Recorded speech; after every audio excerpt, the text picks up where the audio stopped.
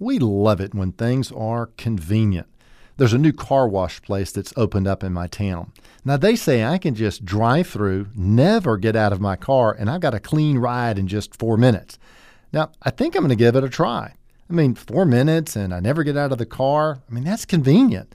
And if it's still a little bit dirty after I give it a try, I guess I'll go someplace else and get it done. No big deal. But convenience does have its limits.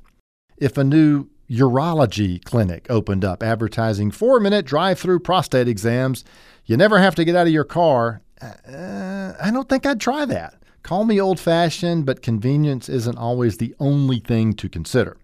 Have you ever seen those late-night TV commercials, not that I ever watch late-night TV, where the overexcited host is shilling a cooking device where you can just set it and forget it, which presumably means that you just throw the chicken in the pot and come home a few hours later after it's done? Didn't they used to call that a crock pot? Oh, well, no matter. The value of convenience has to be weighed against the risk of failure. If I blow a few bucks on a car wash that doesn't work or a bird that gets overcooked, life goes on.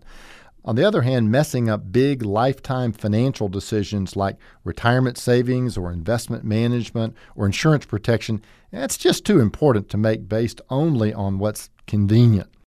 But how are these critical issues pitched to the public? What we usually get are slogans selling convenience like 15 minutes can save you 15%. I often see retirement accounts, IRAs, and even variable annuities that somebody got into several years ago, and nothing has changed. They have the exact set of investments that they had 5 or maybe even 10 years ago. And now, if that's the result of a plan, that's fine.